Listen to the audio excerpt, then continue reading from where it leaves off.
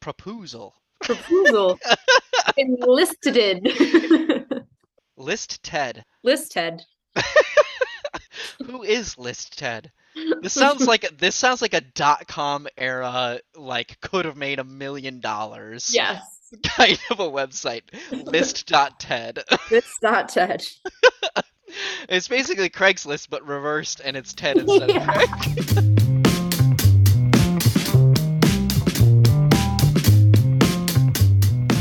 Welcome to Talking Underwater. One water, one podcast. I'm Bob Crossan, Senior Managing Editor for Water and Waste Digest. And I'm Katie Johns, Managing Editor of Stormwater Solutions.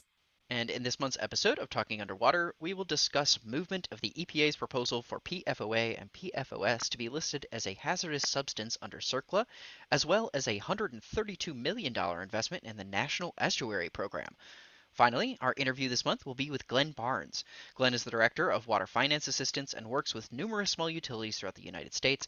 We talked about the challenges facing small systems, how they are trying to adapt to the new normal, and how workforce concerns are nearing a tipping point. But first, let's get into some news. I wanted to start off first with the EPA proposal on PFOA and PFOS as a hazardous substance. According to the Association of State Drinking Water Administrators, the U.S. Office of Management and Budget, OMB, has completed its review of a proposal from the U.S. EPA to designate PFOA and PFOS as hazardous substances under the Comprehensive Environmental Response and Liability Act, more commonly known as either CERCLA or Superfund. While this proposal is not yet available to use and review and for us to share our thoughts on it, I can share some insights from my conversations with folks in associations on what they were pushing for on this and what it could mean for utilities in the future. So first, CERCLA designation is a big deal, and it would directly impact every utility that has, is, or will deal with PFOA and PFOS in their systems.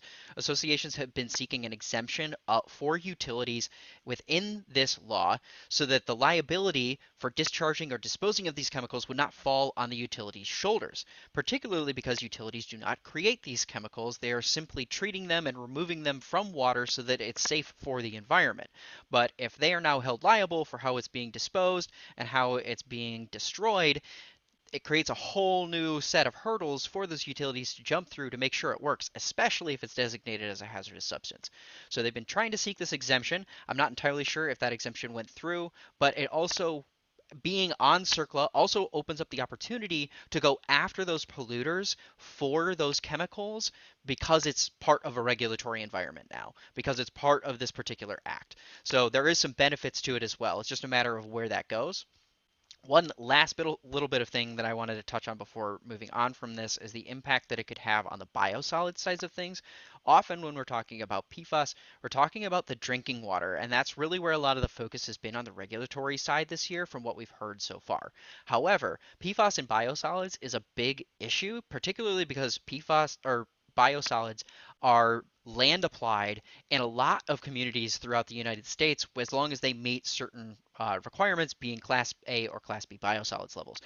So if it were a hazardous substance, if PFAS were in biosolids, if land application were in use, you can see kind of the implication that creates for an entirely different industry, meaning agriculture, where they're using that to spread on their lands as fertilizer. And yeah, it could be a very complex issue that will have dramatic ramifications if it were to go through as a hazardous substance with utility liability. So anyway, that's something I just wanted to touch on, but there is also some more good news in terms of funding.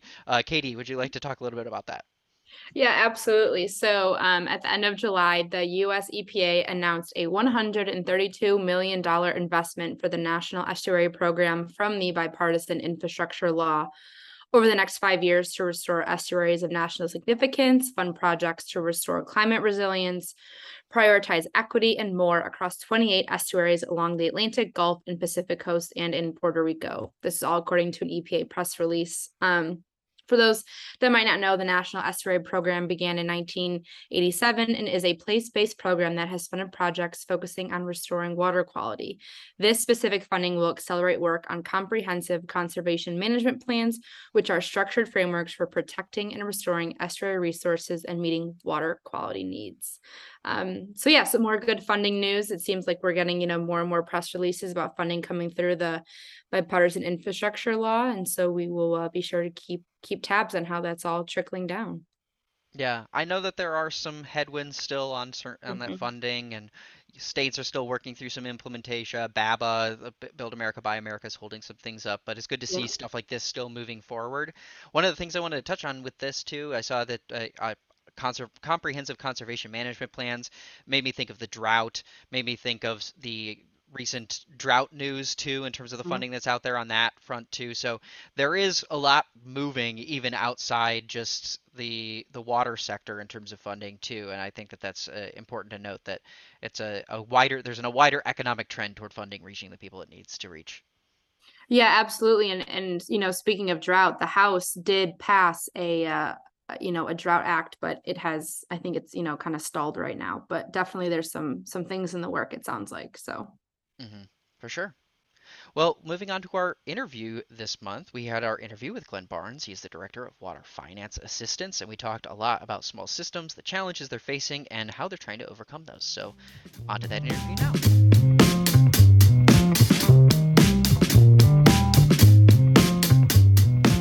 So I'm here now with Glenn Barnes. He is the director of Water Finance Assistance, and we were talking a little bit before this call about small systems and just how many there were. And thanks so much for being here, Glenn. Why don't we start with that? Like, how many small systems are there in the United States? I think people don't really understand the volume that there are out there.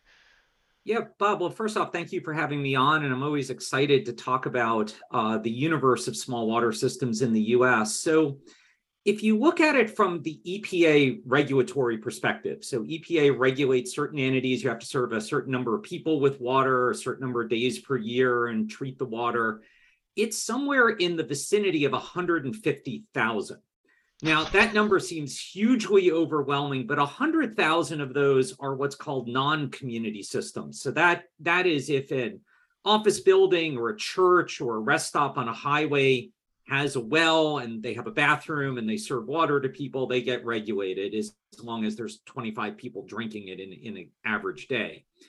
But for the community water systems, the ones that serve people where they live, there's probably about 45 or 50,000 of them. 90% of those serve under 10,000 people, which is the EPA and USDA definition for small. Mhm. Now, there's a little bit of a confusing point here because a system is just a water source, treatment, a distribution network. It's not the same as a utility. So in some cases, a utility can have one system, a utility could have 5 systems, a utility could have 800 systems, I've seen in some cases. So there's not 45,000 utilities, but there are 45,000 individual water distribution systems in the US serving people where they live. I think most people are familiar with, oh, my city has one, my town has one, or this private large investor-owned company has one. Mhm. But they may not realize that a little homeowners association with 35 homes may have its own federally regulated system, or Joe's Mobile Home Park may have its own system. And obviously, those systems have to meet the same health and safety standards as any other system. We don't want people to drink bad water just because they live in a tiny community or a mobile home park. But financially speaking, that could be really challenging if you've only got 25 or 35 households to share in the cost versus, thousands or hundreds of thousands of accounts to share in the cost. hmm And that leads pretty well into kind of like the next question that I had here, which is like, what is kind of the current mentality? Again, we were talking before the call, and you're like, just get through the day. But Yeah. what I mean, what are small utilities thinking on the day to day, and then are they thinking long term, and what are their thoughts when they're thinking in that way? So I think one of the big challenges for a small community water system, as we talked about, it is kind of getting through the day because they've got to make sure that they can provide safe and reliable water today to their customers. They've got to get bills out, they've got to read meters, they've got to do all the things that every utility has to do. They have to keep up their certifications, they have to go to training, they have to pay their bills and take care of all the day-to-day work. And that takes up a lot of the time for these smaller communities, because again, they don't have huge staffs of people to help with this, whereas a larger utility may have one person just focused on paying bills, or several people getting bills out to customers and taking payments and providing customer service. This all ends up falling on a single individual a lot of times at a smaller utility. So yeah, they're certainly thinking about the future. They're probably hearing bits and pieces about lead and PFAS and other changes in regulation. They're probably vaguely aware of all the infrastructure funding that's out there, or the LIWAP program. Maybe they've heard it on a webinar. But a lot of times the day-to-day focus is about serving their community, which is something that many of them do very, very well. We do see, obviously, some small communities have CIDWIS violations, health and safety violations. More likely than not, they're going to have violations of not getting their paperwork in because, again, of the capacity of staff. But day in and day out, a lot of them are focused on serving that community. And also, many of them are running multiple utility services. It's not just necessarily drinking water. It might be drinking water, wastewater, could be solid waste, could be they keep up the cemetery, could be the roads in town. I'm not joking, but I know. These are all things we've seen. And it's a lot. It's a lot to put on somebody. And so, yes, they're certainly thinking about the future, but finding the time to invest in those activities to really properly prepare for the future can sometimes be a challenge. Yeah, that is really interesting. And my background before I was doing water and wastewater reporting and stuff, I was a general assignment reporter in a small town, 10,000 people and fewer. And so I saw at the city board meetings that there's the one guy who comes and he's like, all right, we're going to do roads. This guy comes up, goes back to his seat. Now we're going to do this. The same guy kept coming up for all the different things because he wore all the hats. So I understand exactly what you're talking about. And I think, let me give you an example of a small community that we've done some work with over the last couple of years. They are some of the nicest and hardest working and most caring people I've ever met. They are really determined to serve their community so well. But they have water, wastewater, and solid waste service. They have about 350 homes they serve, and maybe 24 non-residential accounts, mostly schools and government buildings, that type of those types of facilities. They have 5 people working for the utility, and 2 of them are what my colleague Alora calls unicorns, because they are these magical creatures who can do the work of 3 or 4 people at once because they're so talented, they're so tied in with the utility. And, this is a utility that doesn't have problems. They do a really good job serving their community.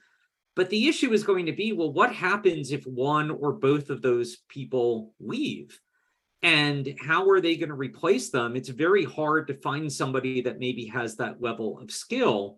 So oftentimes, as somebody that provides technical assistance, and there are a lot of great organizations doing that around the country, what the biggest benefit I can provide to that community sometimes is my time, because it's not that they don't know that they should do asset management or a rate study or a succession plan.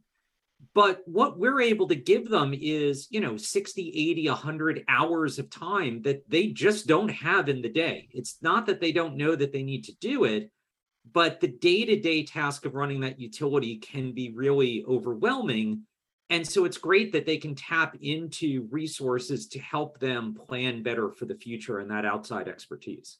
Yeah, my workforce continues to, it shows up in every conversation that I have lately. I think it is a vital and crucial topic that everyone seems to be really, really grasping at straws at right now to solve. But hopefully we can get some more answers to that in the future. And maybe that's part of the infrastructure funding, because I know there is some workforce development stuff in there. It doesn't necessarily solve the legacy knowledge aspect, but speaking of the funding, yeah, how are these utilities looking at this funding? Is this something that's even on their radar? Do they even have the capacity to think about like what could I pull down? Yeah, so this is a great question, right? We have this unprecedented amount of infrastructure funding coming for water and wastewater utilities, and we have a very strong message from EPA to say, look, we expect you states and territories who run the state revolving fund program, we expect you to get some of this money in the hands of small and disadvantaged communities. But then the trick is, okay, how do we actually implement that? How are we going to be able to help some of these communities? So I would say, a lot of these small communities have heard that the money is out there. We see questions coming in. I'm sure other technical assistance providers are seeing questions come in about, hey, I've heard there's a lot of money. It's been on the news. How do we access it? What do we need to do? But it will be challenging for them to be able to dedicate staff resources to the application process, which is, if you're not familiar, applying for some of these subsidized governmental programs, it's not the kind of thing that takes 5 minutes. It's a lengthy application process. It often requires preliminary engineering reports. You have to get yourself in pretty good financial shape, even for a grant, let alone for a loan. So the good news here is that EPA is recognizing that this is the situation, and they want to provide as much help as possible to these small communities. So they have put out competition grants to basically fund several different technical assistance providers to go work with these small communities directly to help them with funding applications, to help them get their house in order, to help them with grant management or loan management if they are successful. And so I think those programs, and there's multiple pots of money, some focused on drinking water, some on wastewater, some on stormwater, some on all of the above, that those programs, when they get funded and get up and running, there are going to be a lot of great organizations, I'm sure, able to go out and help these small communities. But when you look at the volume of small communities out there, certainly there's not going to be a technical assistance provider for every single one of them. So they're still going to need to be proactive about finding this available help when it comes online, to be able to take advantage of that to help with their applications. Mm-hmm. Now, a number of these communities, they've applied for SRF before, perhaps. A number of them have applied for funding for USDA, or at least the community has, if not specifically the water system. So they're not unfamiliar. The smaller the community is, the more likely it is that it's going to need a grant or a loan to pay for infrastructure. If you have 300 households, it's very hard to build up your bank account to pay for a couple of $1 million piece of infrastructure. Yeah.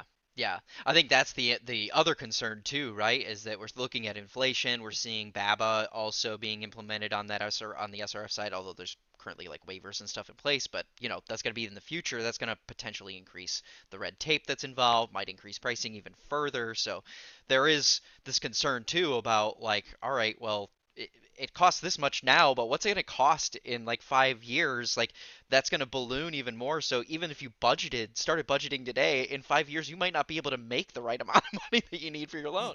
Yeah, no, that's exactly right. And I think, inflation is really a challenge for smaller communities, because you have to understand a little bit about the demographics that are going on. We talk about how in America we are urbanizing as a country, right? More people are moving into urban and suburban areas, or the suburban and exurban areas are expanding, if you will, into what was previously rural. Mm-hmm. But you got to think about the other side of that coin. Now, if you're that small town, well, those people going to the city have to come from somewhere. Sometimes they come from other cities, but oftentimes they're coming from smaller communities. So a lot of these small communities are seeing, 20, 30 years ago, we had young families in our community. Well, now the kids grew up, they graduated high school and they left. They, got a job, or they went to college, or they're not living here anymore. And the parents may still be in that same house, but now they're retired and on a fixed income and not working. So the number of connections hasn't changed, but the population may have gone down. And the income availability of those people have come down. And as I mentioned, because of economies of scale, you don't have that many people to spread cost out over. It's already a little more expensive to operate as a small utility as it would be for a larger utility. So that's going to be a real challenge. Now you add inflation on top of that, so the cost of operating is going up. And the unfortunate reality is that when you tie all of those together, the risk is that some of these needed infrastructure improvements get pushed out farther and farther. And then, of course, the farther you push them out, the more expensive they become, not just because of inflation, but because it's always cheaper to replace something proactively than it is to replace it in a crisis. Yeah, absolutely. I want to pivot a little bit so we can get through a couple of other things too. From a regulatory perspective, what are some of the things that are top of mind? I imagine I'm thinking PFAS is probably really high on the list right now. Lead and copper rule, I'm sure, is constantly something that's on everyone's minds too. But what do you see as kind of like the top things that these small systems are keeping top of mind on the regulatory side? Well, and I would say, Bob, that I think you hit the nail on the head. I mean, PFAS and lead would definitely be high up on that list, or any kind of changing regulation, because as I said, regardless of the size of the community, regardless of the size of the water system, all community water systems in the US have to meet exactly the same regulation. So if a large community has to do a lead service line inventory and replace lines, so does a small community. And so they're looking at the changing regulatory landscape just as much as any other utility is, and thinking about, okay, how might this change our cost in the future? How might this change our ability to continue to provide safe and reliable water in the future? And again, I think the attitude is not like, another regulation, another regulation. It's saying, okay, well, some people might have that thought, but I think for the most part, they say, okay, now we're starting to understand PFAS. We didn't understand that before. Again, I care about my community. I want to keep people safe and healthy. What do I need to do? But again, how am I going to pay for that? So I think every utility I have ever worked with, large or small, when the regulatory environment is shifting, which it is right now, and that's a good thing because we're helping to promote public health and getting the regulations that we need. Everybody's going to be worried about money. But again, because of some of these capacity issues for smaller communities, I think it hits them a little bit harder than it's going to hit some of the larger communities. Mm-hmm. Yeah. Well, on that note, what do you see for the future of small utilities? How do you see the water industry changing in this particular arena of small systems, and how do you see them evolving over the next couple of years?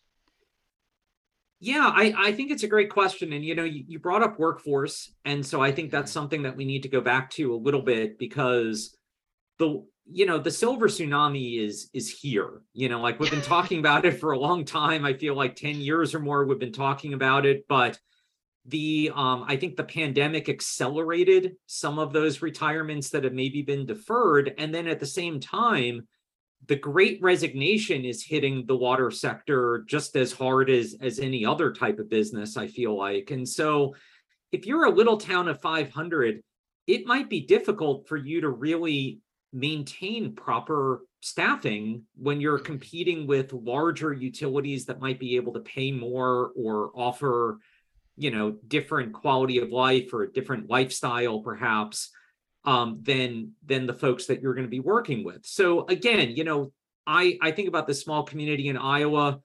Woman named Cheryl there is the town clerk. She works 16 hours a week. She actually became a certified water operator to keep their community running. I mean, she is like my superhero in life. There's a That's lot of incredible. that's going to happen, of whoever is there is going to step up and do what they can. And I think that's going to be big.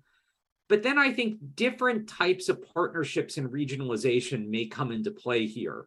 Mm-hmm. A lot of communities don't necessarily want to give up control of their water utility, for a variety of reasons. But obviously, partnerships and regionalization is a broad spectrum, and so we may see an increase in smaller communities using contract operators, or maybe sharing contract operators with neighbors, more opportunities for systems to work together. And some, if it is their desire, may try to get out of the water business and either merge with a neighboring system, or sell to a private water company that aggregates systems. So I think we'll see some of that shifting landscape, but certainly, the workforce issue and accessing the infrastructure funding, I think, are two things that probably keep a lot of folks up at night. And again, you've got these these wonderful people who have been there for a long time. They've run their utilities. They want to retire, but they want to make sure they're passing it into the right hands, that the community will continue to be served well into the future. I think that's really what they're thinking about right now over the next couple of years, is how do we make this transition? And some of them are being kind enough to stay on and, maybe a little longer than they want to make that happen. But at some point, the reality is we're just going to need some more people working in water. And, I think we've got to continue to encourage both younger people, but also mid-career folks who maybe are not working in water. I do a lot of work with encouraging veterans who are leaving military service to come into the water sector. So I think we're going to need more people to come in because, again, that large number of systems that need somebody who knows what they're doing, needs a certified person, that's going to be something that is going to be a really big issue for small communities to continue to address over the next couple of years. Mm-hmm.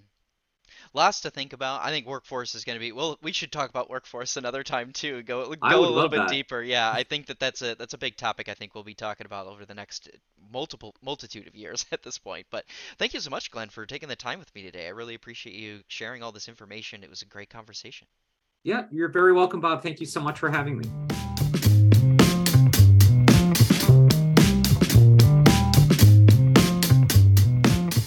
Thanks so much, Glenn, for taking the time to talk with me. It was great to reconnect with you, actually, since we last talked at our water pavilion back in Louisville.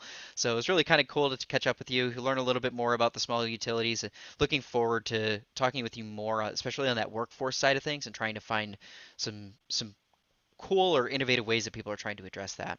But on to housekeeping. I'll start first with WWD.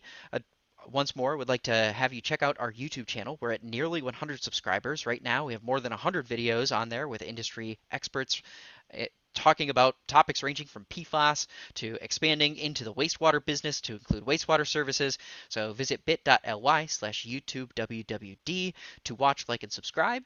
Also, I mentioned in the news section the Comprehensive Environmental Response and Liability Act, or CERCLA. If you'd like to learn a little bit more about that, we actually have an article on WWD's website right now called "What is the Comprehensive Environmental Response and Liability Act?" It goes through the entire act and kind of explains what its intent is and how it is used. You can also find a link to that in our show notes. Katie, what's going on with stormwater? So over on SWS, we are still accepting top project nominations. So the nomination forms are open until September 5th. So if you worked on a unique or challenging project in the last 18 months, go ahead and submit it at www.estormwater.com/awards/top-projects-nomination.form. And with that, don't forget to like, subscribe, share on iTunes, Google Play, SoundCloud, and Spotify. You can also reach us at talkingunderwater@sgcmail.com to share your thoughts. And don't forget to follow us on Twitter at TUW Podcast. Thanks so much for listening.